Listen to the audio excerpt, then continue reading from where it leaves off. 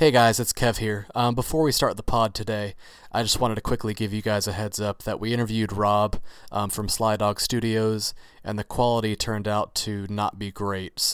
But the interview is so good that I wanted to keep it in. So I was really torn, but I decided to keep it in. So if you find that you can't handle it, definitely skip ahead because it doesn't go for the whole episode. But I definitely suggest that you try to stick through it because it's really, really good. So thanks a lot, guys.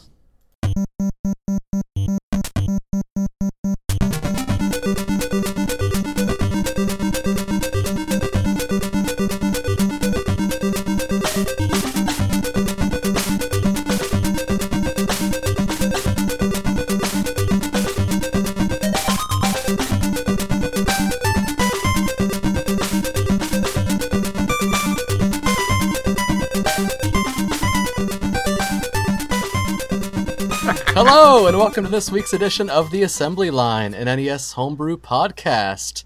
I'm one of your hosts, Kevin from K-Han Games. And I'm Bo from Soul Goose Productions.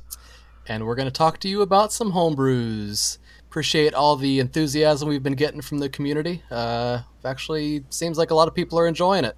So we got a couple questions, actually, a couple write-ins. One from Corey, a good friend Corey, who let me borrow Starkeeper, which we talked about in episode 3. So if you haven't listened to that one, go back and check it out.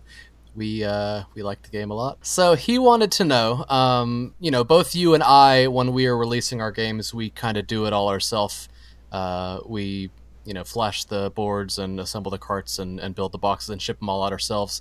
And, it's rewarding and it's fun, but it's kind of a pain in the ass. So he wanted to know, like, if someone wants to do what we do, but they don't have the ability or the time to do like a self-publication thing, like what other routes are available to people who make games in order to release them, where maybe they aren't doing everything themselves.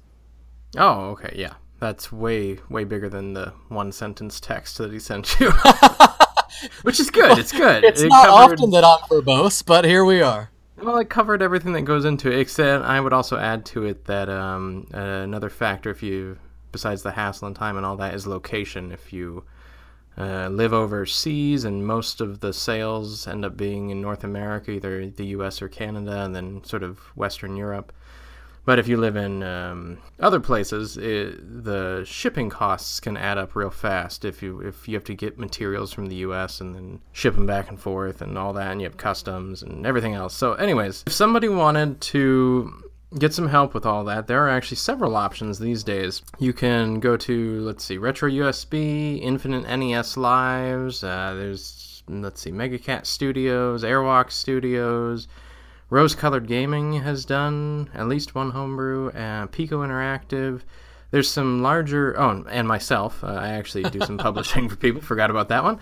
And there are some larger sort of publishing houses. That might not be quite what we're talking about, but, it's all small scale. These are, all run and owned by individuals who are helping other individuals out. And so the process, I haven't actually gone through that process because I wanted to self-publish to begin with, but you did, Kevin.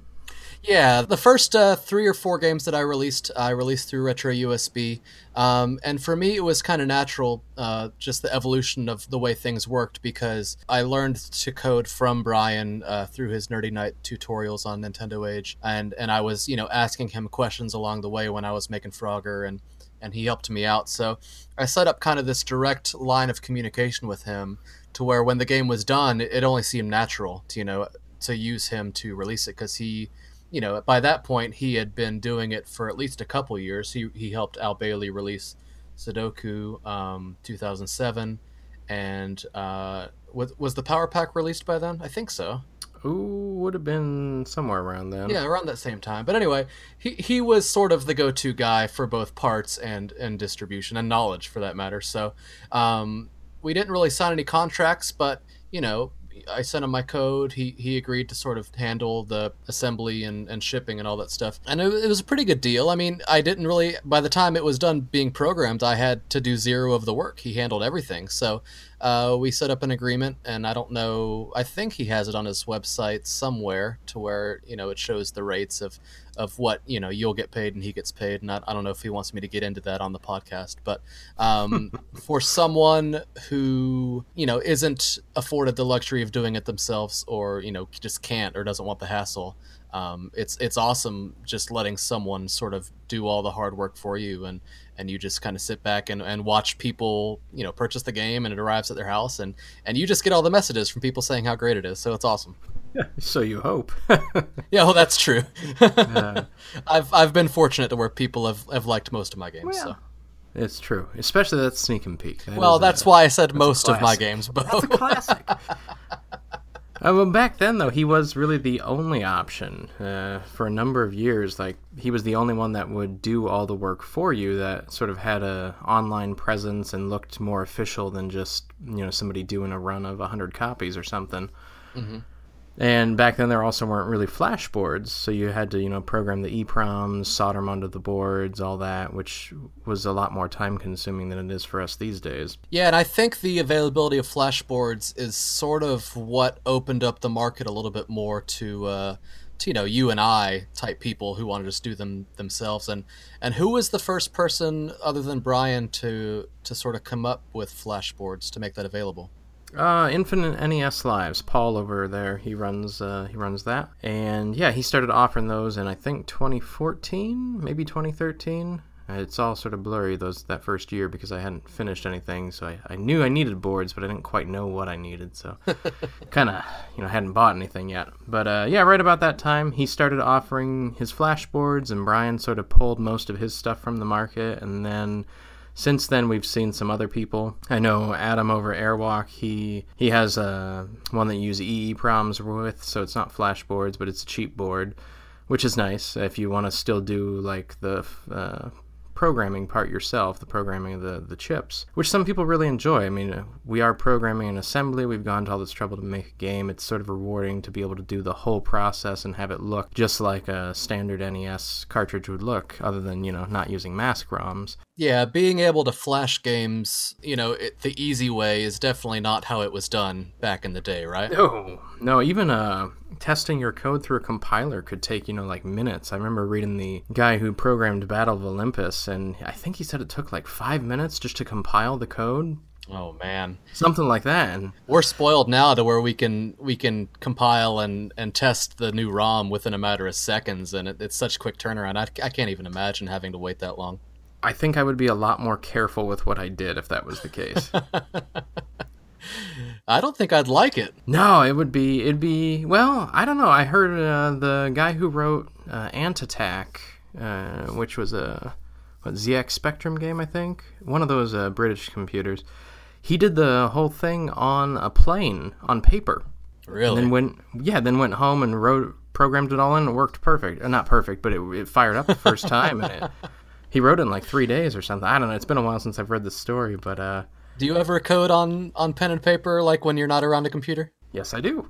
Yeah, I did that a lot when I was working on study hall. When I was working at Sears at the time in Colorado, and I would write down my thoughts, and I'd actually write the logic, in English sentences, and then I'd go back line by line and try to figure out what the code would be. And then when I got home, I'd plug it into my computer and hoped that it worked. And usually it did. No, mine never hardly does. But I think having it not work so easily with a compiler would have made me more careful. But yeah, for sure.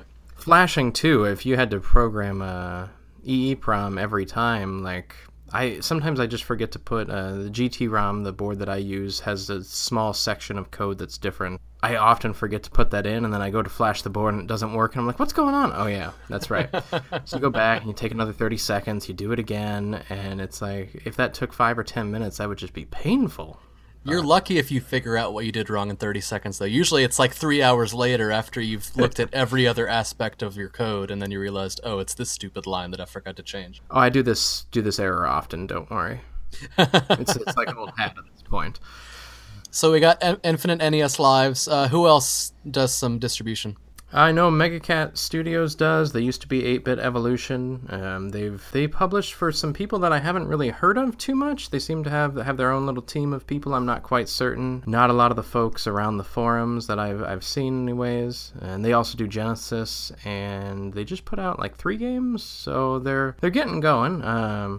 It'll be interesting to sort of see some of those. I haven't bought any of them yet. And then Rose Colored Gaming did one, Ninja Slapper, which I think had been free online for a few years, and then they somehow got the rights to it and did a full CIB release. And then I think they're mostly known for reproductions and Super Very Nintendo beautiful, ones at that. elaborate reproductions. Yeah, it was the first and only thing I've ever bought from them, because repros really aren't my bag. But Yeah, the only thing I bought from them, they released some Super Nintendo Zelda reproductions that were very pretty.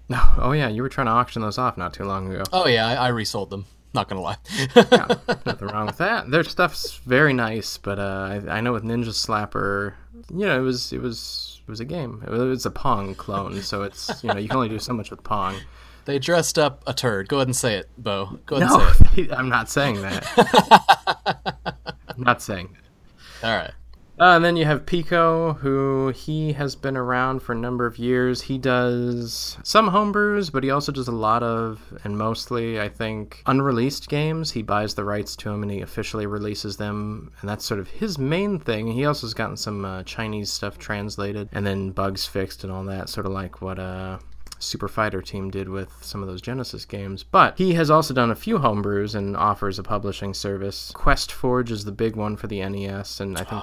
Love Quest Forge. We'll get to Quest Forge one of these episodes. Don't worry. Are we going to do an episode for Quest Forge? Heck yes. That's like one of my favorites. Bless you. Yeah, it's awesome. I'd say we're doing the Mad Wizard today, which I don't even think we've mentioned yet, and that one is, I've said time and time again, my favorite homebrew of all time.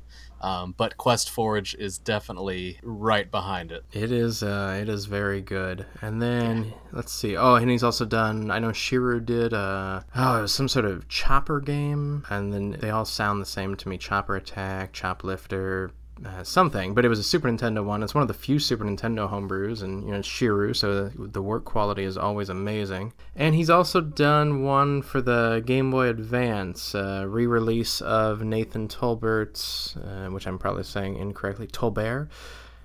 His kind of Zelda-like action-adventure called Anguna, which he had originally assembled by hand back in the mid-2000s, I believe.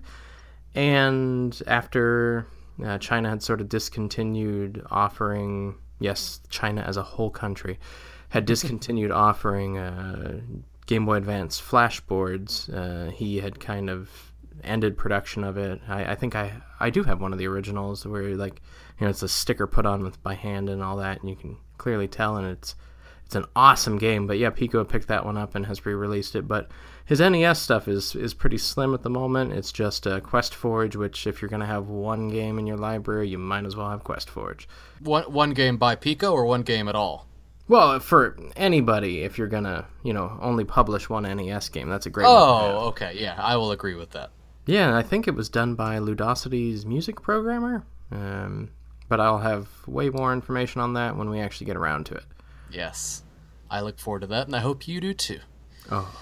You being me or you being them? You being them. Well, both of you. Okay. Well, both of the two people listening. So, did we want to talk about some more publishers, or do you want to move on? What do you want to do? That's pretty much it. I think Adam with Airwalk Studios has done some publishing. He put out a couple versions or a couple games. He did a re-release of Assimilate and a re-release of Virus Cleaner after Rob and John both did their original runs. Mm-hmm. And did he finish and release Get 'em Gary on NES? Oh yeah, and he just did Rob programmed Get 'em Gary for the NES for Adam. And yeah, that came out recently, which I have but have not fired up yet, like many games in my collection. Never enough hours in the day. There aren't. Especially if you're trying to make them. Exactly. I'd rather make games than play games half the time, and so this podcast is a nice way to start actually playing through that large library where we got a good number of games out there. Yeah, and there are some more publishers out there, but we don't. I mean, of course, this isn't going to be an all encompassing list. We're just trying to sort of throw out No. the biggest and the best, and I'm sure there will be more to pop up. So We're always going to leave somebody out, sadly, yeah, but there's always another episode, so there's, that too. that's right. We're going to be around forever. Well, For okay, let's not do that. All right, no, let's please see. don't. So the other write-in question I had, and I don't recall who wrote it in. I apologize. It was asking a little bit more information about I guess the box and manual sort of side of things, like how we design the boxes and manuals, and how who we go through to print them, how that whole process is done. Well, if you're doing self-publishing, like you can buy boards and shells right over the counter. It's easy. They're all interchangeable. But packaging is really the sticking point because it is an expensive investment if you're getting a large run. If you're doing a small run or doing a print-on-demand thing, then the investment in equipment is actually quite high. Yeah, in the past, most of us have gone to, one or two different people who have connections to, like cardboard printing like companies. So Uncle Tusk is a big one. He has uncletusk.com. For the longest time, he was sort of the go-to guy. He did all the boxes and manuals for retro USB stuff, and he started making, boxes and manuals for some reproductions that maybe didn't have a box and manual when they were released. He actually did the box and manual for Study Hall, which I confusingly didn't release with the cartridge on retro USB. It was a big mess. But some other people have popped up. I know Riz, who has released Arm for Battle, which I'm sure we'll get to. Oh, yes. He started offering his services, and he's who I used for my box and manual for the incident. And I used him for Swords and Runes and Zero to X. Oh yeah, that's right. And his stuff's really high quality. Yeah. But ever since then, it seems like some more sort of do-it-yourself options have sort of presented themselves. So I know you bought your own equipment to start trying to do all that yourself. Is that right? Yeah. I happened upon a laminator from one of the old elementary schools where actually my grandfather worked at many years ago. It was at a flea market, and this giant laminator, and I was like, you know what? I think I could find a use for that. So I bought it, and then ended up buying a lot more expensive things to go along with it. But and then Aaron, a good friend Aaron, has helped me sort of figure out how to do all that because he also does some of his own boxes and manuals and stuff like that. Yeah, he did the boxes and manuals for my 4-in-1 release. Oh, that's right. And he did the manuals for Scramble. So he's one of the nicest guys I know. He's very selfless. So having him as a knowledge resource and just as a friend, he's been great. Yeah, and we've actually met most of the box and manual guys. I mean, we met Frank and Vince, and of course, who'd you just mention? Aaron. Oh, jeez. Yeah, of course. Such Aaron. a great friend, that guy. Yeah. Nothing like living what's his 40 name? minutes away. But no, my mind was already on to the one person I haven't met is Francis, who runs NES City, and he is sort of a lot like Uncle Tusk in terms of, which is Vince, a lot very similar in terms of offering a lot of stuff for things that did not come, homebrews and repros that did not come with box manual and labels. Yep, he's probably most well known for doing the boxes for each year's Christmas cartridge. Oh yes, that is correct. Yep, and he did the box. He actually did some sneak and peek boxes, and he did, like I just mentioned, the box for my 2012 Christmas cartridge. So it's nice to have all of those sort of housed, because orphaned cartridges are sad cartridges. That is his logo, or something along those lines. It should be. But yeah, so if you wanted to do your own stuff, the packaging is really the sticking point. It helps to know things like Photoshop. But even if you know all the design stuff, the physical manufacturing of it is where you end up spending a lot of time in order to save money. And so it's just all depends how you want to do it.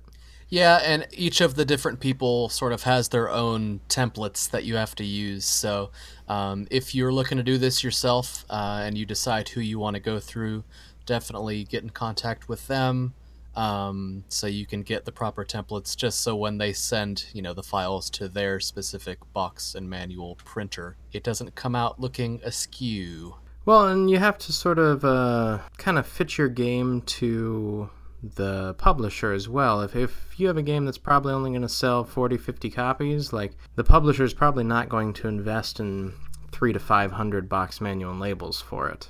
Yeah, that would be silly.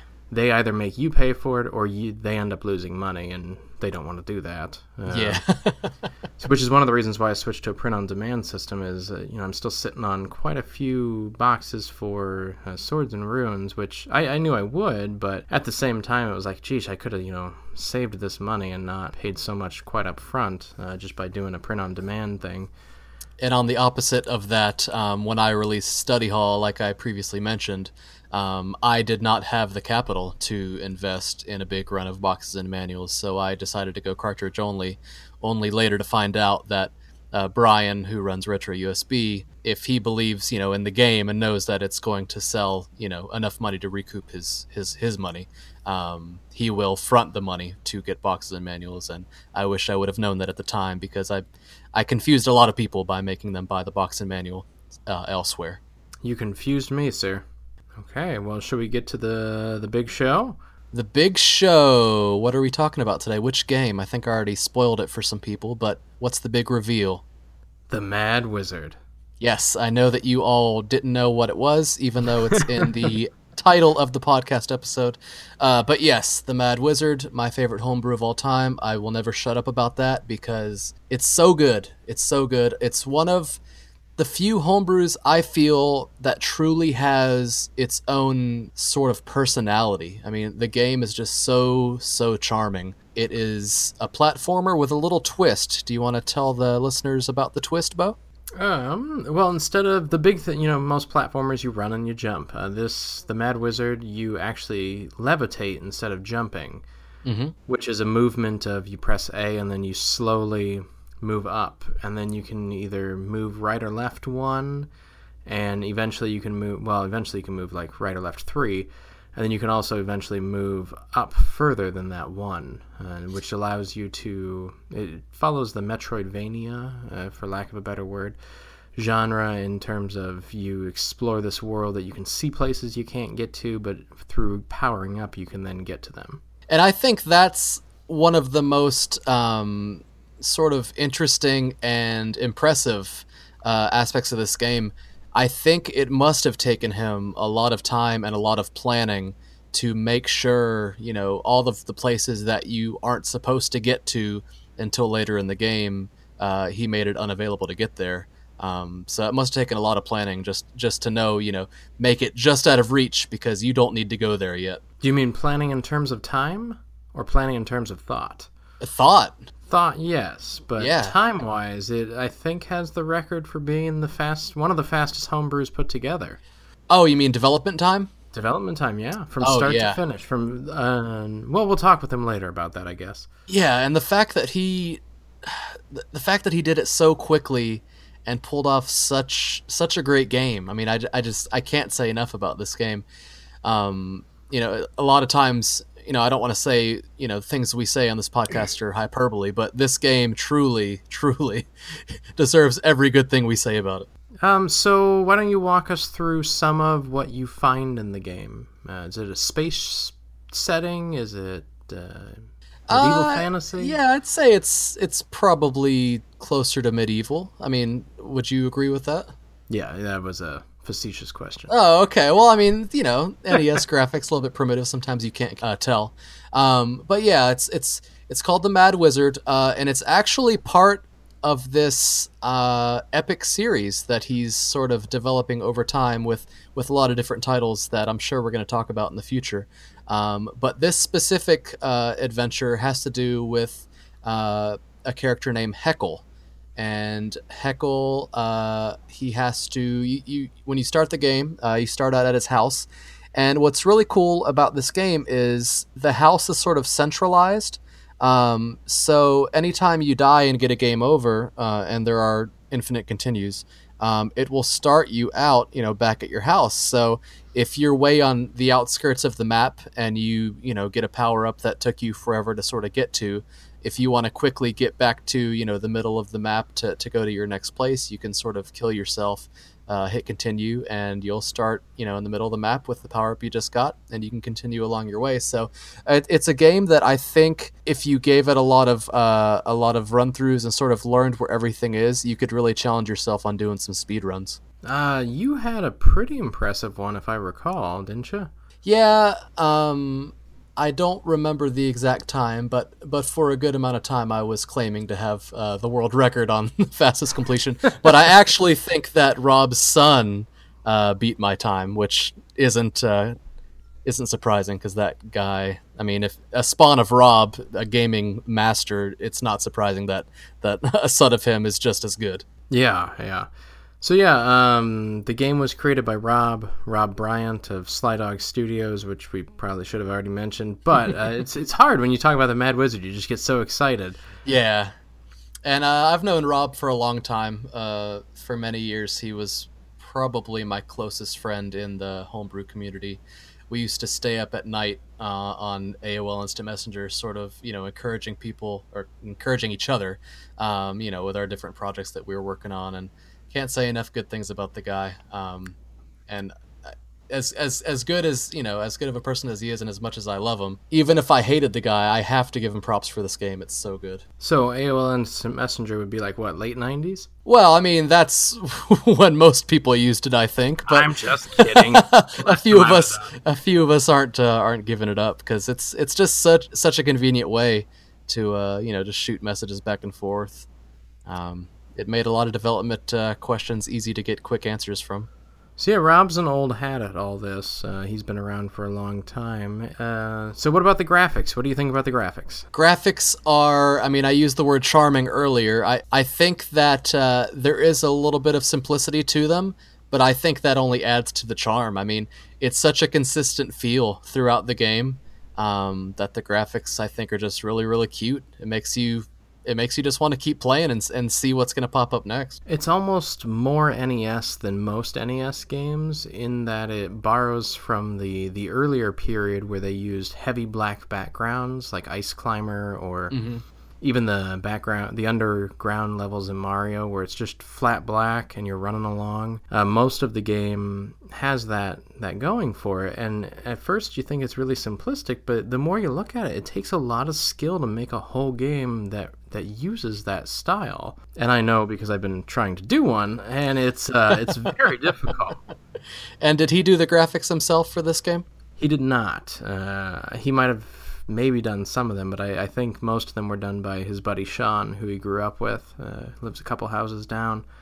And It must have been cool to do a game with a buddy who you probably grew up playing NES with. Oh man, that would be just amazing. Yeah, good stuff. I don't even know where the kids I grew up with are these days. So there is that. But I think this game, there's a lot of things I like about it, but another thing I like is the fact that you can beat it in one sitting without spending more than a couple hours. Like, it's cool to where it's almost like a puzzle game on top of a platformer, to where there's different paths that you have to kind of figure out. Am I supposed to go this way? Because it's open world. There's a lot of exploring to do. After you beat it, it's so satisfying. It's perfect, man. Yeah, it's open world based on the power-ups you have, which I always find to be an interesting mechanic. And I will go on record to say when you upgrade your levitation speed, because when you start the game, the first thing you immediately notice is, oh, I can't jump, I'm levitating. And oh, the levitating, it's kind of a slow sort of animation. Like, is this how it's going to be? So it immediately sort of slows down your energy of, most platformers, for me anyway, I'm running and I'm jumping and I'm running as fast as I can. So you have to sort of slow down, to realize I'm going to be levitating for this whole game. But once you get that levitation speed that you might not even know is coming about halfway through the game, I think it is the most satisfying upgrade of any game in the NES library. It really, really is, because you can suddenly like demolish a bunch of enemies that kept hitting you no matter how fast you move, and then also get to some areas that you could like almost kind of get to, but you take too many hits to get there and you die before you could actually like grab the next power up. I know there's a spot in that first sort of area way off to the left that you go to the right and then you go way to the left. Oh, the graveyard over there? No, if you go down to the subterranean area, but then like instead of going to fight the first boss, you go all the way to the left, and there you can like see it and you can almost get it, but you got the golem that's like dropping stuff, and you got the snake or the goblin that's running back and forth, and man, so good. All the enemies are so cool. Well, it's surprising, but I think there's only 11 of them. 11 different enemy types. Yeah, I mean, for the game being as big feeling as it is, there's hardly any different enemies, and there are quite a few graphics, but it's all put together in such a way that leaves you wanting more. Yeah, and it's not an overly difficult game. I think most of the difficulty probably comes from the bosses. But what's cool is, you're going through these different paths throughout the map to try to track down different upgrades to either, increase how many times you can levitate upward or left and right, before you fall. So you're taking a hit or two along the way and trying to get to, whatever boss is guarding, a power up to where you have, enough sort of respawns to where you can complete it, because it does take a little bit of a trek to get to the different areas. Well, it is very much a puzzle game, even though it's a platformer. Each room you can time out your shots, and you can get through each room without taking any damage. But you make mistakes, or you get in a hurry, or you want to play it like a platformer in terms of you can see your character and there's pits, and you want to be able to jump across it, but you're levitating and moving. And so that causes you to make a lot of mistakes that you might not if you were playing like Adventures of Lolo, where, it's just one room at a time and not a whole world you're trying to explore. But the bosses especially, you have to learn those patterns, and you get to them and you get to observe them a couple times, and then you die and it's a game over, and you start back at your house and it's like, oh shoot, but I think I know how to beat it this time. Yeah, and there are different, other than the upgrades to how high and left and right you can levitate, there are some pretty cool power-ups you get. You can build a bridge to sort of get a little bit farther across different pits, and you can create a block to jump on to get to some higher places. But for most of the game, you can only do one or the other of those. You can't do them at the same time. So you have to really sort of plan out how to get to different parts of the map in clever ways. There's also a really cool power-up you can get to where you can teleport across the screen. Yeah. So yeah, he really came up with some clever and interesting power-ups on top of, the puzzle aspect, to where you're trying to plan if you can reach these different, parts of the map through your levitation. Well, and you have things trying to kill you the whole time too, which is awesome. Mm-hmm. Yeah, man, it's so fun. And some of the paths even have sub-bosses, like when you get toward the end of the game, to where you're revisiting some bosses that maybe you've killed earlier in the game. So it's high adrenaline, man. It's fun. It is. And you mentioned that you have to play through it in one sitting. There are no saves, there are no passwords. Like, it's a one-time through deal, so you got to sort of set aside a block of time. But yeah, but it's never. I don't think you ever feel that you can't progress. Like, everything is doable. You just have to get there with enough hits that you can take to where before you get a game over. But yeah, it's never. It's not a battle kit. I'll just go ahead and say it. I was trying to think of a more tactful way to say it, but yeah. That's probably the closest point of comparison, though, in terms of they're both single screen. They're both kind of like puzzle platformers in a way, but the Mad Wizard doesn't just try to kill you as fast as possible. And it's not even about it gives you hope. It's about it gives you a challenge, and you can solve the challenge in a way that's more than just hitting buttons as fast as possible or memorizing this exact jump or things like that. Mm-hmm. Which personally is like more what I enjoy. Is I love Metroid. I love the Castlevania, Aria of Sorrow, and Symphony of the Night. Like, those are really the only platformers that I play because I'm terrible at Mario. I said it.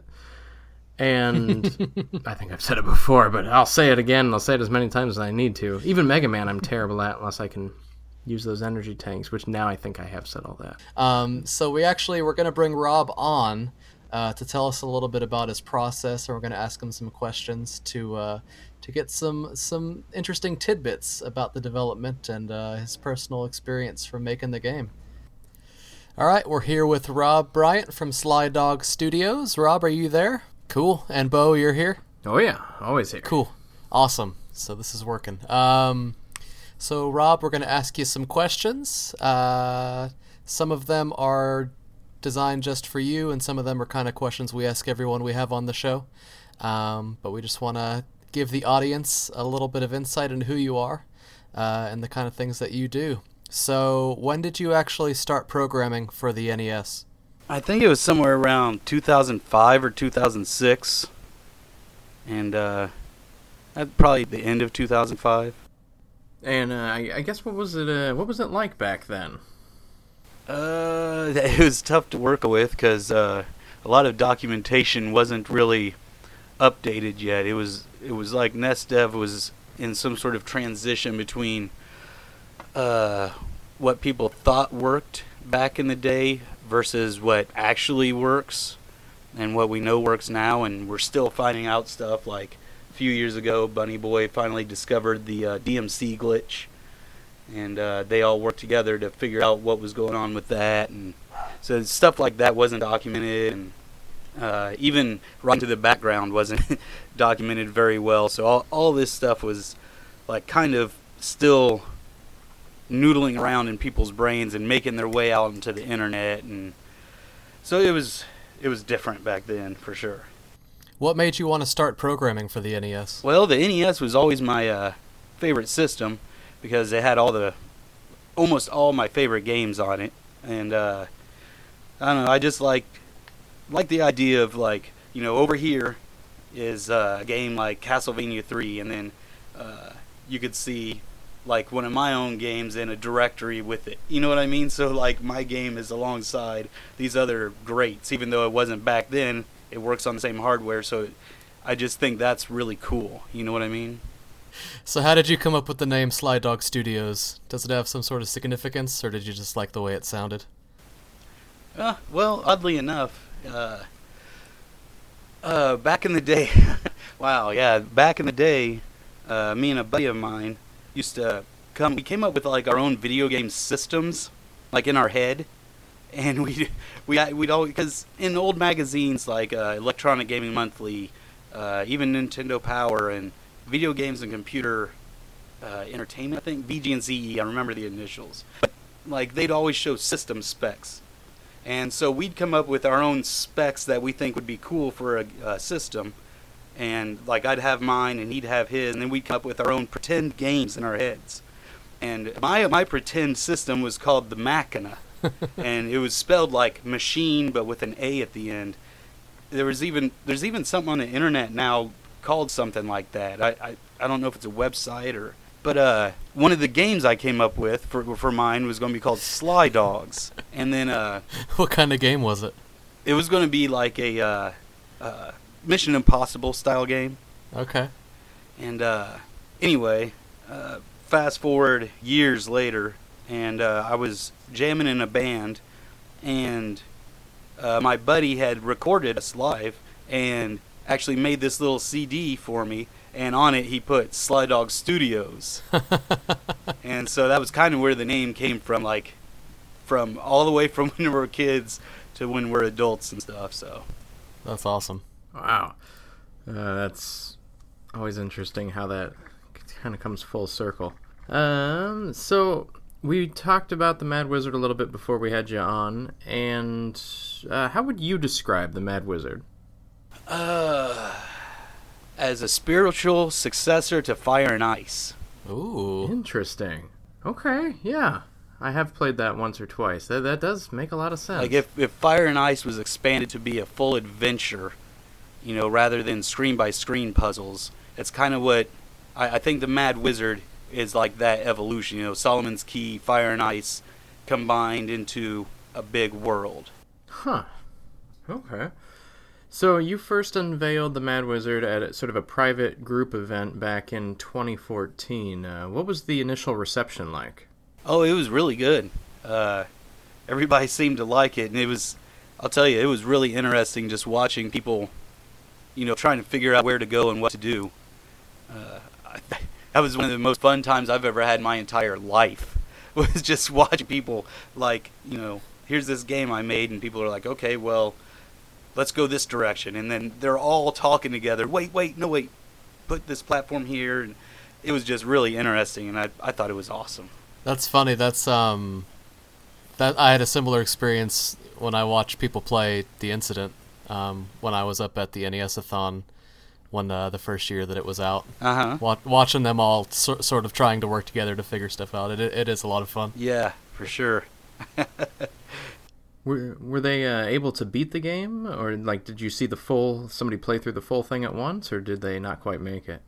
No, they got to, but they did get to Beansy and Flurg. Ooh, that's the hardest boss in the game. Yeah, and they couldn't get any further than that. So I know the Mad Wizard was developed in almost record fast time. It was something like a month and 3 weeks, I believe. That's ridiculous. So what was that like? You made one of the biggest, fullest, most polished homebrews or NES games, period, in less than 2 months? Yes. We had sat on it after making it, and I think revised a couple of screens, here and there, but there was it wasn't being actively developed after that month and 3 weeks. It was just kind of born out of, at the time I was working on that dungeon crawler, Candelabra Estosero. Ooh, we'll get to that. And I was sitting there I was thinking to myself, I really want to put this game out there, but at the same time I was like, well, how many people are going to want to play a 3D maze game on NES? Because I've read so many people in the past go, I hate these 3D mazes like Go-Go 13 and all that. It's something I really like, and I'm still going to finish the game. But at the time, I went, man, I want to put out something now that's, that'll get people playing. And I was talking to the guy that I was working with at the time, and I said, I want to put out some sort of a platformer, but I can't program proper jumping yet, proper background collision that would allow that. So while we were talking, we came up with the idea of levitation to get around jumping. The whole idea of the levitation was actually working around my ignorance of how to actually program jumping. That's funny. Yes. I didn't know that. And it ended up working out. Came up with all these, different ideas. The original intent, though, was his magic was going to be something to do with the 4 elements. The block in the game was actually going to be a cloud. And that was going to have something to do with water, you know what I mean? And so you jump on the cloud. And yeah, I think the bridge was going to be, I can't remember. But it all morphed into these different things to where it became a bridge, a solid block, and a teleportation. So you kept saying we were working on this and we were working on that. Are you talking about someone who did your art? Do you not do your own art for the game? No, my buddy Sean had done the art. He did all the graphics and the layout for the manual, and then we both worked on different screen layouts and such. But you did do your own music, right? Oh yeah. Is it true that you write all of your NES songs on your bass before you transcribe them onto the code? Most of the times I just write one part on the bass, okay, and then I just kind of do the other parts, following that. Most of the time, I put the bass part in the triangle channel, but sometimes I do put it in the square channel and work around, just depending on what kind of feel I'm wanting for that particular song. So you did the programming and Sean did the art, and then did the two of you come up with the actual individual screens together, or how did that work? Yeah, at first it was within that month and 3 weeks, there was like a period of like 4 days of nothing. And I got frustrated, so I just started making screens. And so he was like, I don't like the way this is going. You're just making screens. I'm like, it's the beginning of the game. You jump in. Here, you take this. And let's just go. Work. So we just started plowing through them. Like, I would take one section. He'd take another section. We just plowed through it like that. And if neither one of us communicated with the other, then we just move on to the next thing. Like, I ended up making the fire caverns and the underground, and the most difficult part of it all was making sure, because we were making it quickly, was making sure that, we're going to have to make sure this item is, you can only go up like maybe 2 spaces on this level, or up to this part in this level until you get this item. And so, I don't know, it all ended up working out, but it was a fast and furious pace of working.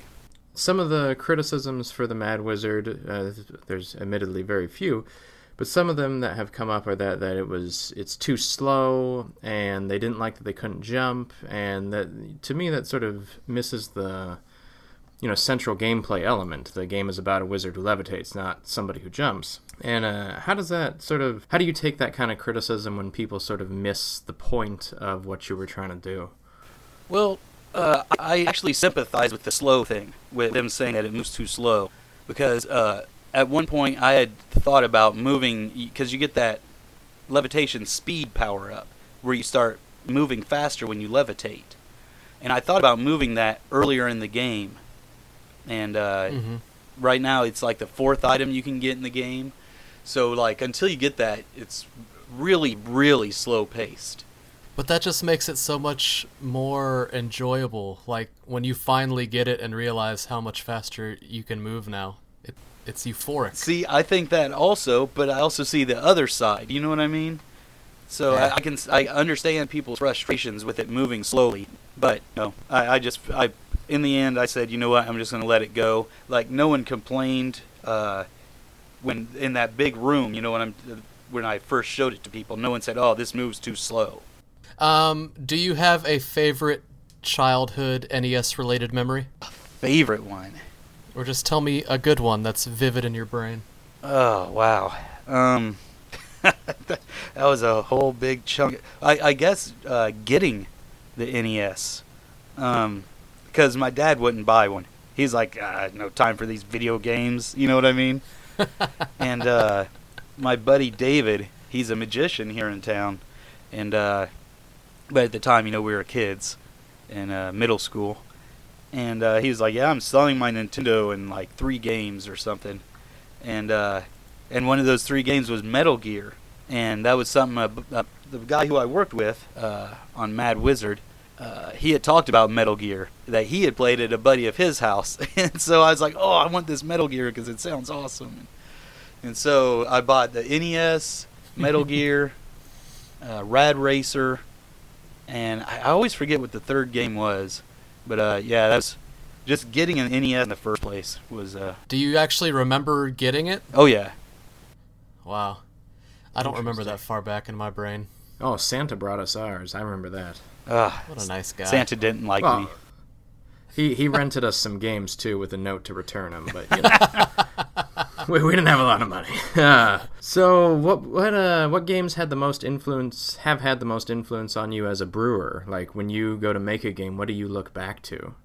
Man, it's hard to say, but I tend to like games that are different. So, like for instance, Friday the 13th.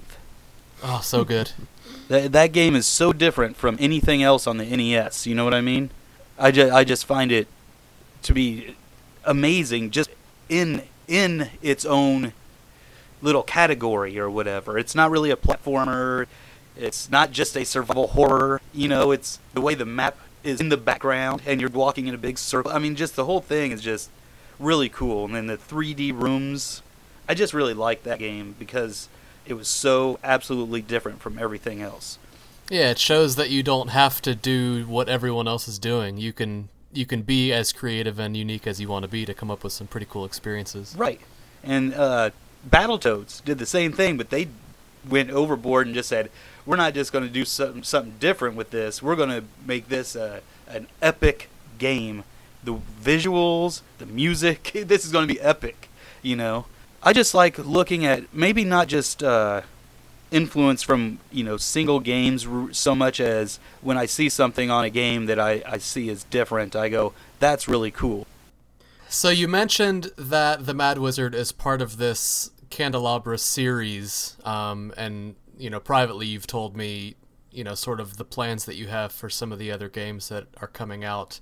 But what inspired you to make such an epic saga, you know, that encompasses different characters and each character having their own sort of story told? I don't really think, like when you look at game series as they are generally, you see like a main character. You know what I mean? Like the Ninja Gaiden series, you have, people are going to kill me, Ryu. I say Ryu, kill me. So do I, buddy. But Who doesn't? so you have Ryu, and that's the main character, and there's nothing else. I mean, great story and cool characters and stuff, but that's just it. I've always been, you know, like back in the day, I used to like Dungeons and Dragons and stuff like that, and I just wanted to come up with a series that has different characters that all come together and meet up. Like when I started doing that Candelabra Estosero, I was like, that was originally going to be the first one, and then when we got to the Mad Wizard, you know, we stopped working on the maze game. I went and we shifted to the Mad Wizard. I was like, well, wait a second. What if this is the same character from Candelabra Estosero? And so it started going from there, and then like this whole world started emerging where it's like, well, if we have this guy, then we'll have two more games, one with the male and the female, the Han and Hubs from Candelabra Estosero. But then after the Mad Wizard, I came up with the idea for Rise of Amundus, because I really liked the bad guy character at the end of the Mad Wizard. And I thought, well, maybe we'll have a bad guy game where you play as a bad guy, because that's influenced from Metal Gear and what they've done with Big Boss. And I really wanted to have a game where you're playing as this heinously evil guy, and you know, I explained that in the manual, what he's doing to these goblins, and then at the end what he's going to do to this giant tree that helps keep peace in the forest or whatever. So I wanted to really put this evil perspective out with that, so you're playing this weird dichotomy where you play the hero but then the villain in a prequel to it. And then there's going to be you're also going to play a villain for Han and a villain for Hubs in separate games. And then Candelabra Estosero, and then there's 2 other games at least planned for after that, but we'll see. So which game are you going to be working on next from that series? I'm probably going to go ahead and release Estosero. I really want to get that one finished. Okay. And everything's just going to have to be released out of order, you know? Mm-hmm. But and that's the 3D Maze game, correct? Yes. Okay. Awesome. Well, that's exciting. So people might not know this about you, but you used to have a podcast of your own called The Dogcast. Yes, I did. Why did you stop doing them? Oh, I just consistency is hard to keep up with. I was trying to do it every night, you know, and I probably still could, but it's just it's so hard when you have a family with 3 kids, you know. that was at the time I had 3 kids, you know. Have 4 now, so I don't know if I'd be able to keep up with that. Well, I hope one day you get back to them. Yeah, I'd like to. So, you're one of the best NES gamers that I know. What is the hardest NES game that you've beaten? Ah, jeez. I don't know what the hardest one I've beaten is, but I can say my best accomplishment of a difficult game is Ninja Gaiden 3, no-lifing Ninja Gaiden 3. Holy like no cow. death or whatever it's called. And because that timer on the US version, it keeps counting down on the very last level, even from one section to the next. And so I had only like 7 seconds left when I finished off the last boss. I think might have had like 1 bar of health too. I can't remember. It's on YouTube. All right, so I'm going to ask you a couple questions that we ask everyone that come on the show now. Okay. What is your favorite homebrew of all time? My favorite homebrew of all time. Oh, that is a difficult one. We ask the tough questions. It really is a tough one. I honestly do not know. I really like Study Hall. I really like. Kevin asked this question, so you'll tell him his game. No, that is not why. Do you have a favorite home brewer of all time? Or one that's inspired you to work on things or whatnot? Oh yes, that's my Yoda Memblers. Ah. Yeah, he was so instrumental in me getting started, because at the time, like I was saying, documentation was really sparse and or outright wrong, and people were constantly telling me, don't look at that. That's a bad document. And I'm like, man, it's right here on the website, and I can't look at it. I'm like, it doesn't work. Why is it here? And some people just weren't very helpful, while others were. And Memblers ended up being like the most helpful, because he would just say, ignore what they say, because there are times where you would say, here's my code for what I'm doing, and people would like put you down. They would say, oh, you shouldn't do it like that. You should do it like this, like that. You're doing it wrong. And I'm like, I'm doing it wrong. It's working. And that's what Memblers would tell me. He'd say, look, ignore them. He said, is your code doing what you want it to do? And, is it performing the way you want it to perform? And I'd be like, well, yeah, it is. He said, then you did it. Ignore all that. And I'm like, oh, okay. It's true, man. If your code works, it's the right way. I mean, you can argue about efficiency all day long, but if you're trying to make a game and you don't have, memory constraints, what's the big deal? Right. Yeah.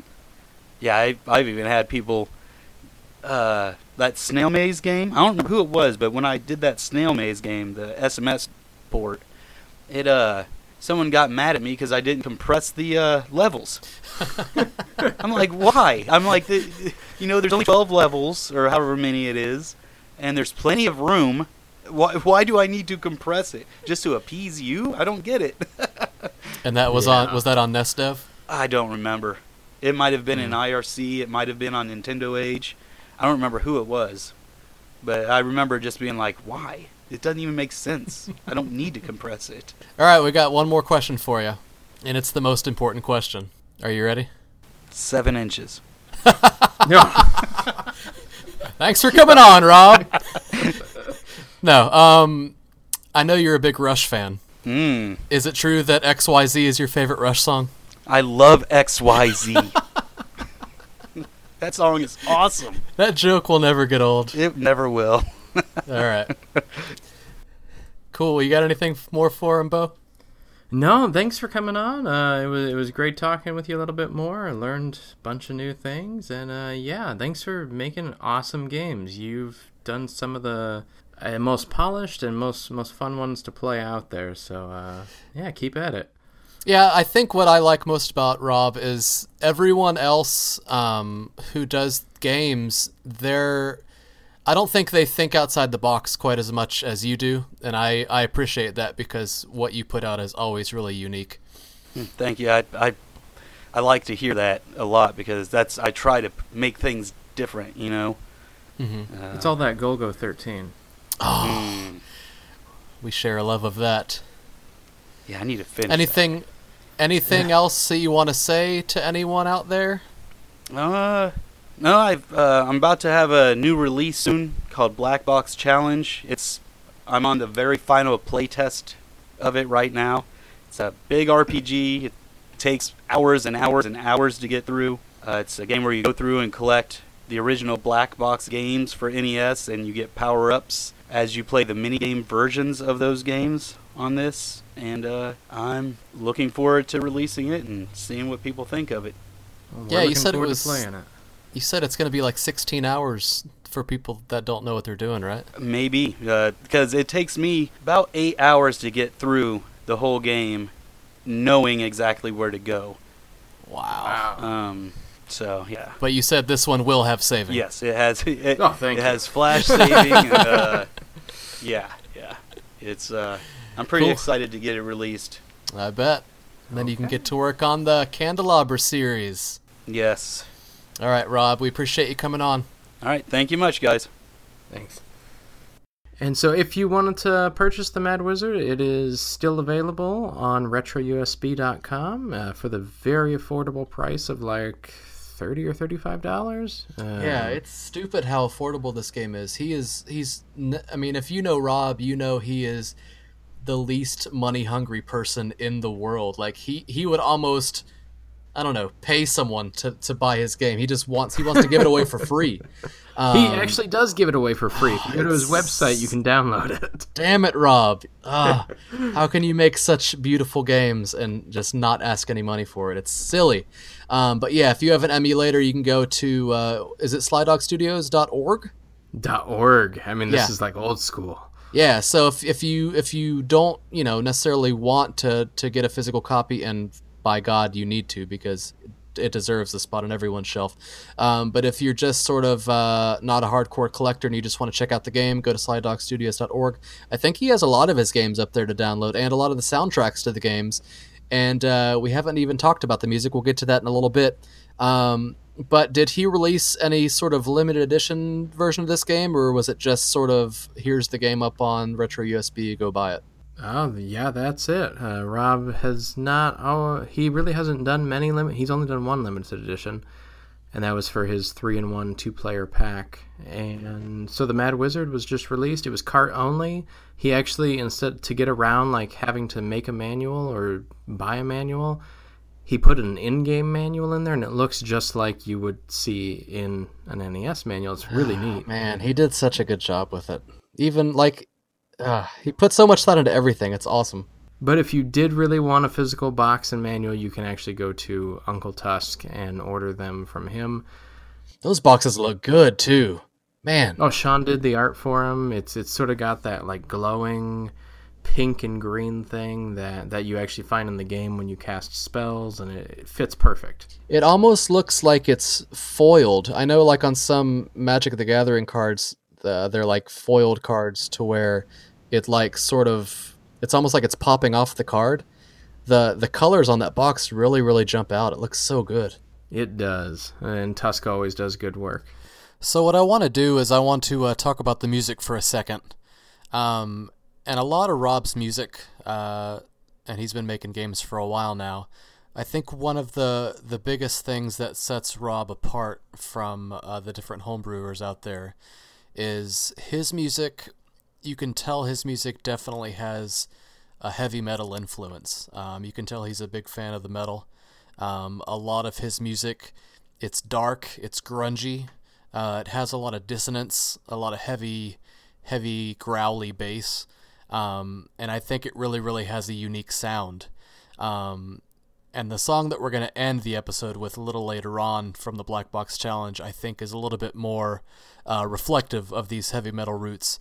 And I could very easily have picked a song from the Mad Wizard to feature that was just as heavy and dark and grungy. But I wanted to sort of showcase a little bit of variety in his music. So what I'm gonna play for you is the song that is actually the overworld theme when you first start the game. The melody and the bass is sort of structured into 4 counts. It's just a measure, and it doesn't start out with the melody. It has a bit of an intro, but the bass line sort of has this 1 measure loop, and he puts that against the melody in the square channels, which is basically 2 measures. And I don't want to say that the melody in the square channels doesn't necessarily go with the theme and the bass line, because it does. But I want you to just listen and sort of hear for yourself. It makes it sound a little chaotic. So when you're playing it, if you can imagine yourself playing an adventure game along to this music, it can definitely create a little bit of tension, and it's just a lot of fun. Check it out.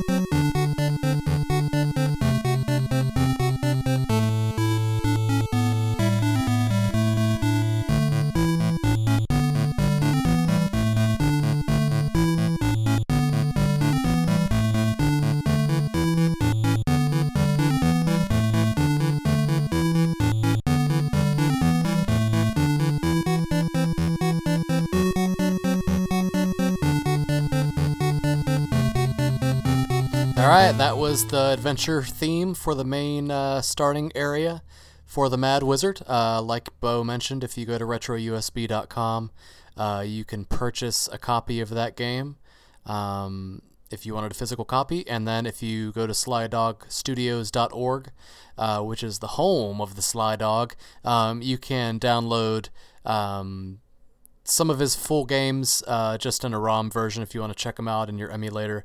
Yep. So, what do you want to talk about now, Bo? So, Kevin, what are you up to these days? Well, I know you definitely will be happy to hear, and some of you other people might be happy to hear, that I have officially started programming again. I know that every time I release a game and I sit around for a couple months and I'm like, you know what? I'm done. I'm retired. I'm not going to make any more games. You're like Hemingway. You go hit the bottle and just pass out for 3 months. You know, that's a little closer to the truth than some people might realize. But yeah, so I've picked up Isolation again. We're going to be hitting up Portland at the Portland Retro Gaming Expo in a couple months, and I think I might want to sort of show off this game a little bit. So I'm trying to get Chapter 2 programmed. I have the graphics that were sent to me by MT. And God, they're so good. But yeah, I've started programming a little bit of that just to sort of get back into the swing of things. And I actually, I mean, unsurprisingly, I'm sure, but I actually forgot kind of how enjoyable programming is. So I've been having a blast getting back on the horse, back on the wagon, back on something. It's really nice to have you programming again because it's been so lonely these last few months. Well, yeah, when you're programming for the NES, it's you kind of get lost in that world of what you're working on, and it sort of becomes an obsession, you know, just trying to get one more subroutine written to get one more feature in the game, and you're just going. And then a year later, you're done with the game, and you wonder where the time went. So it's so fun to be back. It's fun to be back. So yeah, that's what I'm up to now, programming Isolation. And after I'm done with Chapter 2, because I'm still waiting on the graphics for Chapter 3, so there's, you know, once I finish Chapter 2, there's not much more I can do with that game. Who knows what I'll do, but I'll probably jump back over to my Larry sequel and see what kind of progress I can make over there. Ooh, spiritual inspiration, not sequel. Yes, thank you. No copyrights were harmed in the making of this game. So The that's Adventures of Barry? Yeah. Yeah, good stuff. So what are you doing now? So yeah, I was working on my RPG and making some good progress, and I've got the battle system like kind of going where I like it. But the problem when you tell people you're working on something is that they don't leave you alone about it. Been there. That's why I don't announce anything I do. Well, I guess I kind of do now, but for a long time I would just go dark and be like, "Hey, this game's done, surprise." I remember those days. Now, yeah, it's so annoying when people try to give you their feedback and tell you how you should do the game you're making. It's like, hey, if you want to do it that way, go make your own damn game. All right, I don't even care about that. They just tell you, go finish this. Sometimes you need the motivation. Sometimes you do, and I made the mistake about 2 years ago of announcing sort of a inspired by spiritual successor, a spiritual sequel, yes, to the Oregon Trail, something that kind of took the basic mechanics of a travel simulation, dysentery, gonorrhea, all that, and you're traveling across country. But I decided, I'm not big on ports. For whatever reason, they just don't fire my imagination the same way. So I had to make it my own.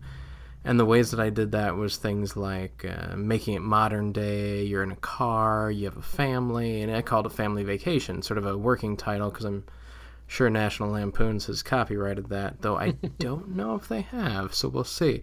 But I've also never seen that Family Vacation. So when I started looking into doing this, I called it Family Vacation, and a lot of people instantly were like, "Oh, you're gonna have the Huckster Mobile or whatever," and I was like, I don't know what that means. Because I have not actually seen those movies. I apparently lived a sheltered life or something. I started developing this game, and then 6 months later, I kind of lost all interest, and various things in life came up, and It's easy to get burnt out, man. When you're putting so much effort into something, and yeah, you hit a roadblock, it's easy to to lose interest quick. Did you just do a pun on a road trip game? Who, me? Yeah, you. I'm looking at you. But yeah, so I kind of like gave it up. But there's this group of people who every time I talk to them, they're like, so did you finish that family vacation game? And I just got sick of it. And so I started thinking of it again a couple weeks ago. And like with the knowledge that I've gained in the last year and a half, it kind of came together real quick into like where I wanted to take it. And I have most of the code written already, so it's like, well, I might as well play around with that while I wait for some art on the main RPG. It's awesome going back to old projects with knowledge that you've developed, working on different stuff. Because you've done that numerous times, right? Well, yeah, I mean, when I did Sneak and Peek, it was sort of my way to figure out how to do 8x16 sprites, and Larry was my way to sort of figure out how to do, sort of a 3D world with, actions in different locations. 8 years later. Buttons. Yeah, so each project you learn different skills that you can apply. So when it seems like we're bouncing around from project to project, there's good reason, because, when you can't quite figure out how to do a specific thing that you want to do, and then you sort of go in a different direction on a different project, and you just kind of figure things out along the way, then you can go back and knock out that thing that gave you the roadblock. It's awesome. Well, yeah, with Family Vacation, I hit sort of a design roadblock where like I had two perspectives and I was like, how do I mesh these together? And then suddenly, like 2 weeks ago, it was like, oh my goodness, that's how. And then it just like, I don't know what's happened in the last 2 weeks, but the game is like, at least in terms of design-wise, like nearing where I want it to be. Yeah, you're getting into dangerous terminology there, because once you start thinking that something is getting close to being done, Good 8 luck months with that. goes by, and you're like, oh, didn't you say this game was almost done? Yeah, it was, but it wasn't. I did not say it was almost done. I said that's what I heard, Bo. It's back on the table as an active project when I'm not working on many other things. Yeah. So, I personally am pretty excited because I played Oregon Trail a lot growing up. I did not. Did you know that our generation is now called the Oregon Trail generation? Because we're seeking for meaning in No, because of that game. Oh, okay. I thought it was some sort of metaphor. No, it's the generations, I think, that were born between like 78 and 84. And So it's you're telling actually me it's actually Tom on Wikipedia. Brokaw- You're telling me Tom Brokaw is the lost generation, the forgotten generation, and we're the Oregon Trail generation? We are, Bo, and Oh my. the internet doesn't lie. So I just barely make it in there, so that's good. get used to it, buddy. I never really played the game. Oh, it's been fun interpreting a game that I haven't really played because it's like I sort of have some vague ideas, but then to actually like put them into practice, I am not going to do them the same because I don't know what they're actually based off of. And it Apple should be II, fun, as someone who did play it a lot, to see if you capture the essence of that wonderful game. That is the great fear. Every time I make a change, I have to ask some of these Oregon Trail diehards. I'm like, is this okay? And they're like, no, it's not the Oregon Trail anymore. I was like, crap. Do I get to die of dysentery? You'll get to die of something. I think it's syphilis. All right, well, as long as I get to die. Well, you're there with your whole family, so hopefully it's not syphilis. Wow, that got dark. Yeah. Take that out. All right. So let's see here. So what's going on in the community? Eskimo Bob, I think, was just released on Steam. Yeah, we talked about that in episode 1 as one of those Kickstarter projects back in the spring, and it's already out, finished on Steam a few months later. I still need to play it. I have not played that one yet. I played the demo some. I have not given it a full try because I'm waiting for that cartridge to appear. I think I ordered Arctic White. Man, there's nothing better than getting a new NES game and popping the cartridge in your system. Unless you have to Sitting still down blow in playing it, which always sucks. Yeah, well, that's why we use games made with all new parts. Yeah, you really don't have to do it then. You sometimes just have to wiggle it due to pin connectors. Yeah. And the AVS can be a little clumsy to get games in and out of, but man, does it look I have good heard. on the TV. Yeah, once you get one that works, maybe you'll experience it. That's my own fault. I tried to fix it myself, and that did not go so well. Plus, you just got an HDMI TV for the first time in your life. It's true. I have done nothing in the last month except pretty much watch TV. It's horrible. I got to get rid of this thing. Welcome to the rest of our lives. I thought internet addiction was bad. Yeah, HDMI watching. And I think, didn't Tim just put up an auction for the remaining Tailgate Party limited editions? The auction starts in August 5th. So it hasn't actually started yet. Well, that might be the day this is out.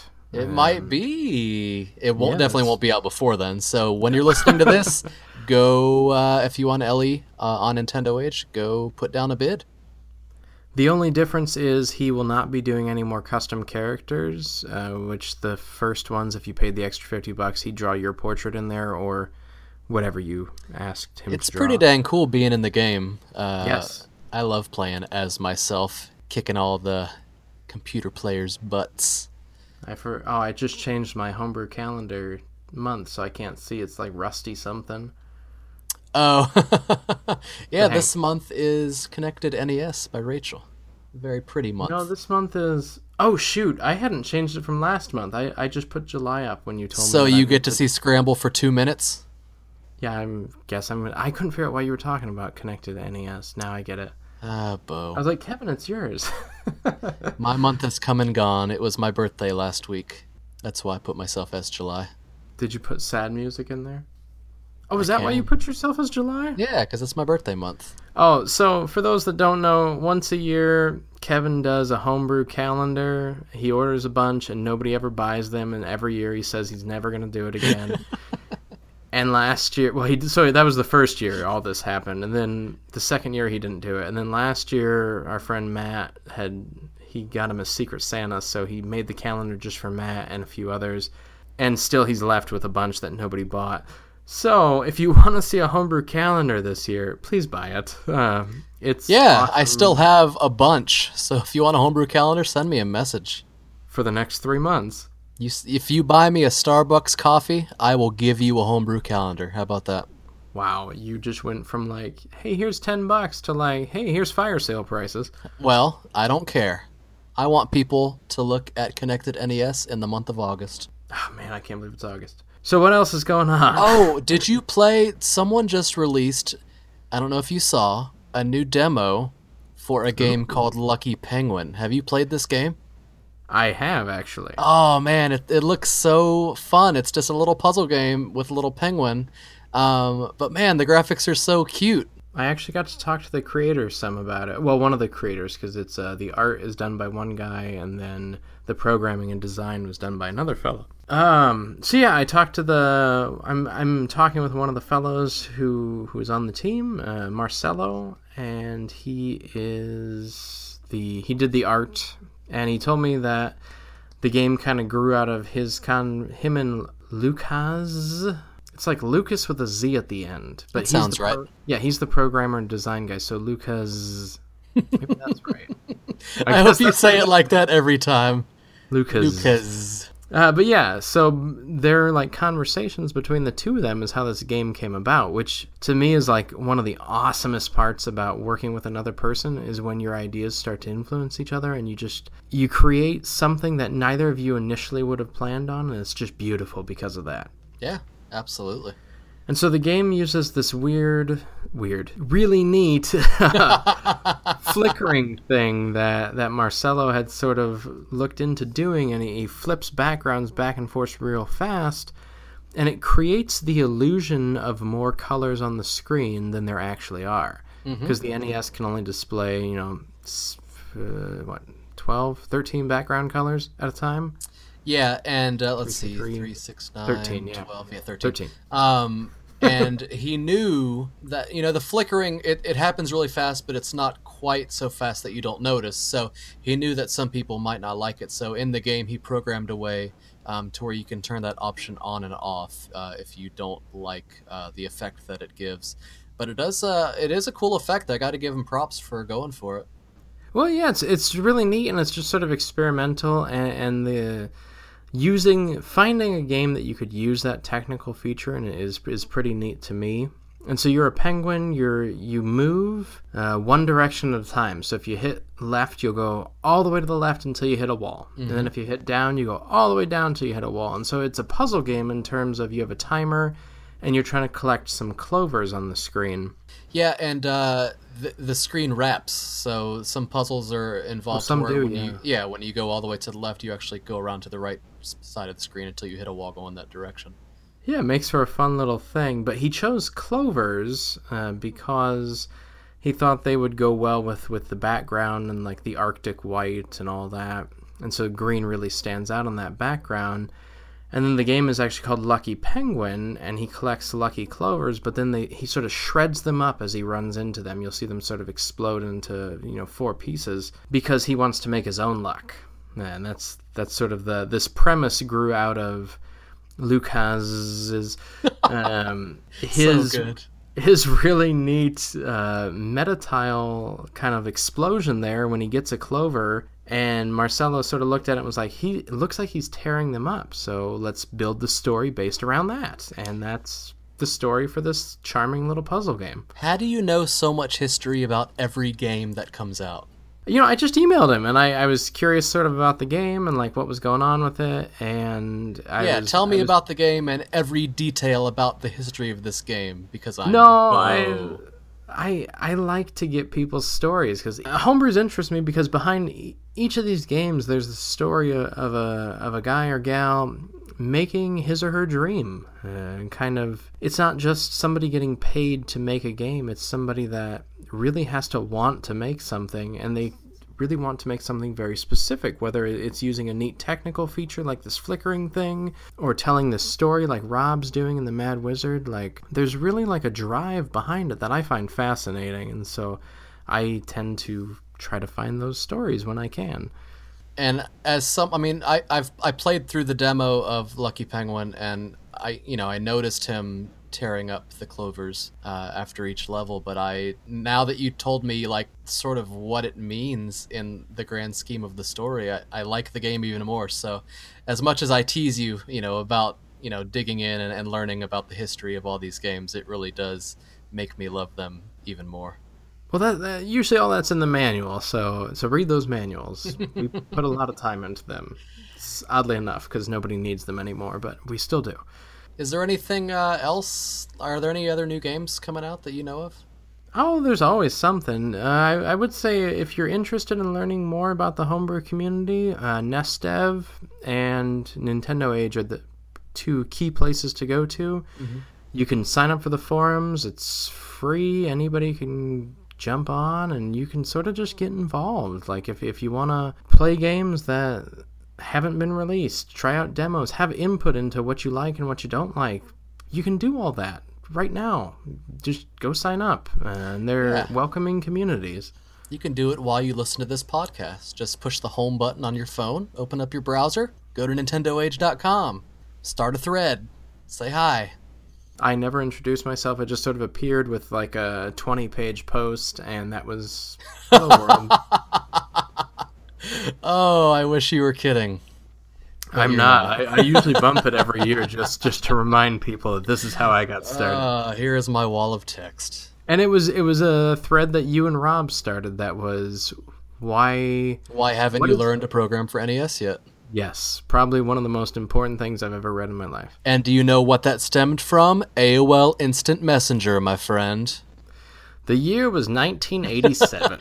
No, it was just a few years ago. Bo and I, Rob and I, were up late at night drinking, as we do. Man, that really ties into that hitting the bottle thing that you alluded to. And I am not an alcoholic. I'm trying to let everyone know. But yeah, Kevin. We were up late just drinking, and we were like, man, like, this is so fun. Like, why isn't anyone else doing this? Like, why aren't more people doing this? And I was like, you know what? I'm gonna go make a thread right now and ask why people aren't doing this. And, a lot of late night posts by me don't turn into much, like me drunkenly asking why in the hell I didn't own a complete in-box whatever game that was. Space Shuttle Project? That, exactly, Space Shuttle was Project. Was it really? Yes, I was drinking late, like, why don't I own this game? Because it's such a good game. That game will never cease to astound me. More people need to play that game. But we're talking about homebrews. I don't want to get on the space shuttle project soapbox right now. But yeah, man, I was just like, why aren't more people doing this? So I started that thread, and it sort of took off. And a lot of people who don't normally post in the brewery sort of piped in. And after that, I was like, you know what? Maybe people aren't doing it because they are afraid to ask dumb questions. It's sort of a little hill that you have to get over, knowing a little bit of terminology. So then I started a second thread, ask all programming questions here. Even if they're dumb, there are no dumb questions. And let me be clear, there are dumb questions, but we don't care. Like, bring your dumb questions. We want you to ask dumb questions, because half the battle is like knowing how to ask a question and being able to create a safe space where you can ask a question without knowing even how to ask a question, I think is really cool. So those two threads are there. Come over on Nintendo Age and talk to us. We're trying to develop a community, and that is sort of one of the hardest things about all this, is trying to get the word out on what we're doing. So if you want to come be a part of it, don't be scared. As worried as you are, as maybe you're going to come across looking dumb, you won't. Come hang out with us. We want you to be there. And it's not just programming. If you want to do art, if you want to do music, the one thing that people don't like to hear about is design. Like, if you want to design somebody else's game for them, that usually gets quite a bit of criticism. But everything else, if you can help or get on board. Yeah, even if you want to help beta test, like there are positions where we can use you. Well, I mean, I don't want to make it sound like it's official, but it is kind of a big deal to come on and persistently play the same game over and over and over to try to break it. It takes some extreme dedication, that's for sure. It does, and a lot of people say they want to help, and we choose them, and then they play it a couple times and disappear. And that's just part of the process. Every game, even if I only have 5 testers, at least 1 or 2 drop out every time, and it's like, well, what do I do? Do I find somebody new, or do I just go with the dedicated ones? Well, when you say that you want to beta test a game, a lot of people sometimes don't stop to think about, oh, I'm actually going to have to play this game over and over and over. It's not just, oh, it's going to be fun to sit down and play a game. Like, it really is work. You have to sit down and sort of beat that dead horse until you never want to see that game again. That is the goal. I never want to see Larry again, ever. You're a liar. Haven't played it since we finished testing it. Well, we're no longer Same with friends. Arm for Battle, which is why this podcast is great, because I get to go back and play some games that I said I would never play again, and threw in the corner. Speaking of a game that I never get tired of playing, The Mad Wizard. Even after I literally just beat the game 4 days ago, I immediately want to go back and play it again. I can't get tired of that game. It's so fun. I strongly almost kind of disagree in some ways, but not always.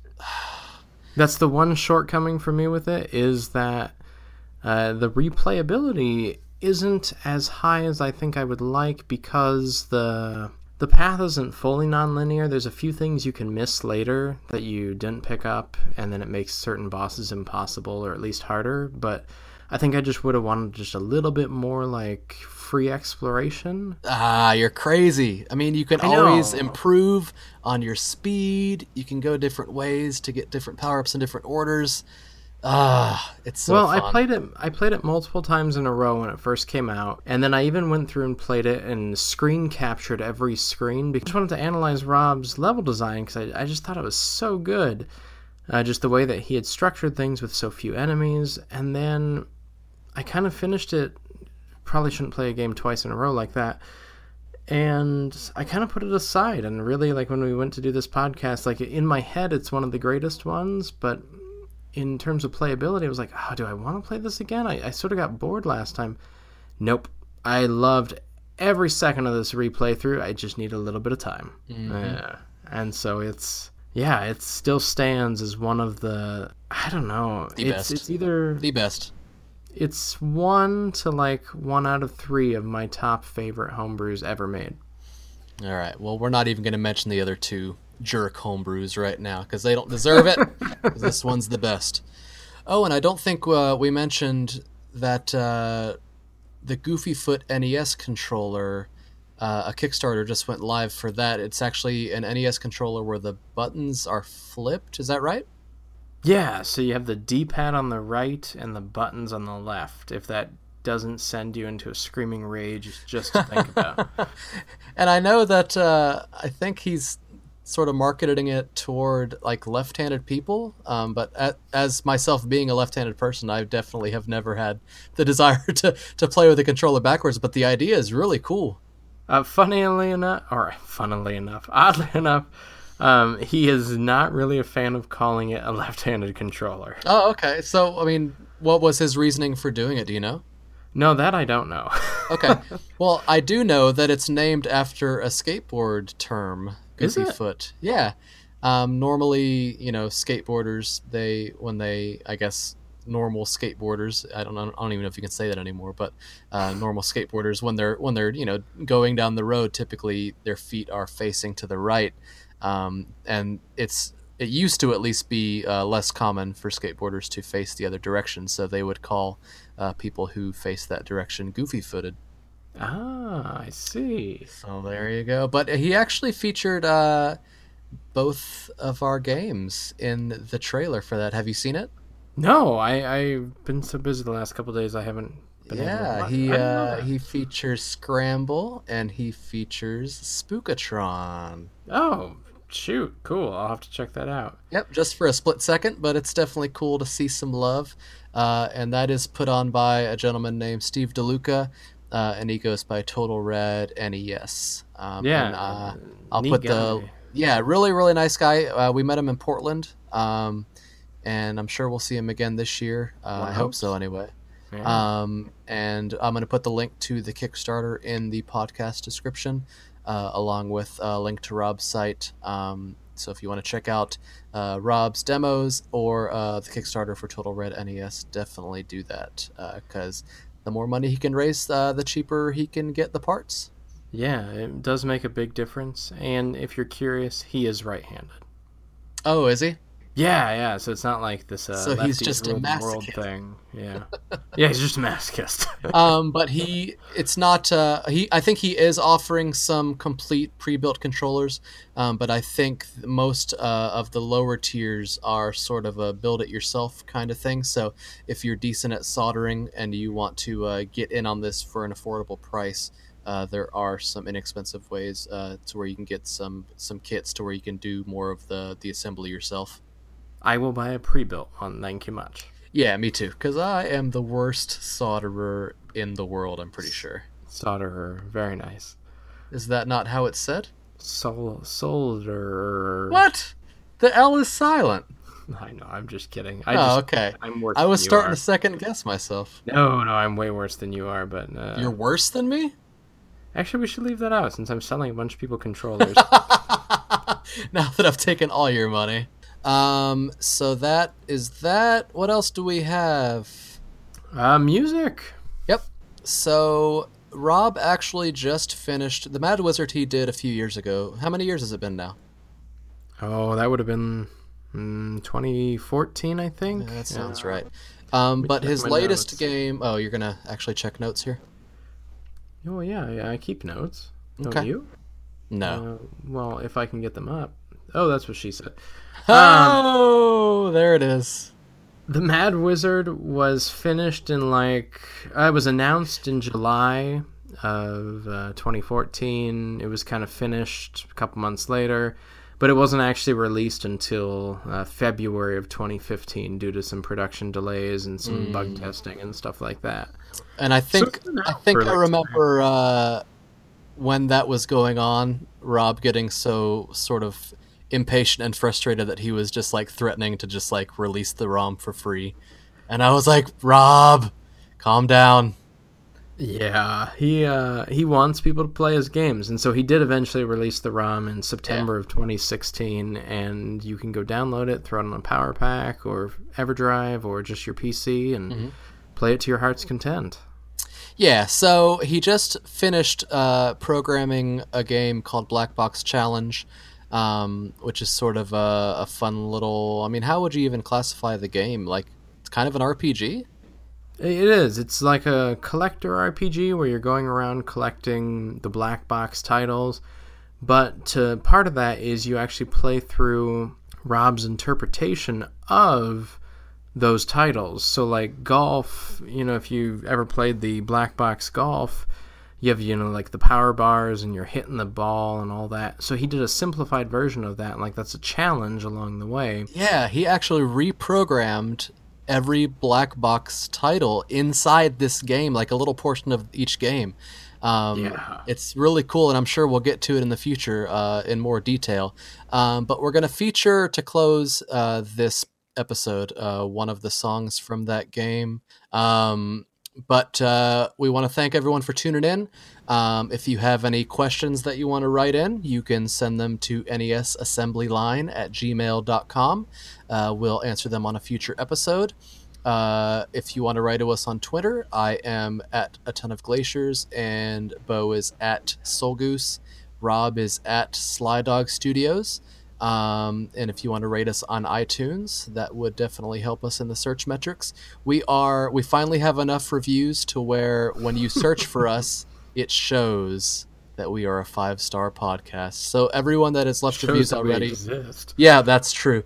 Also, so yeah, if you've written a review for us, thank you so much. It really, really does mean a lot, and it does make a difference. So we appreciate it. So we'll be back next time to talk about another game. I don't know if we know which game we're going to talk about next yet, do we? I think we both have our ponies in a corner, and they're going to fight it out in a minute.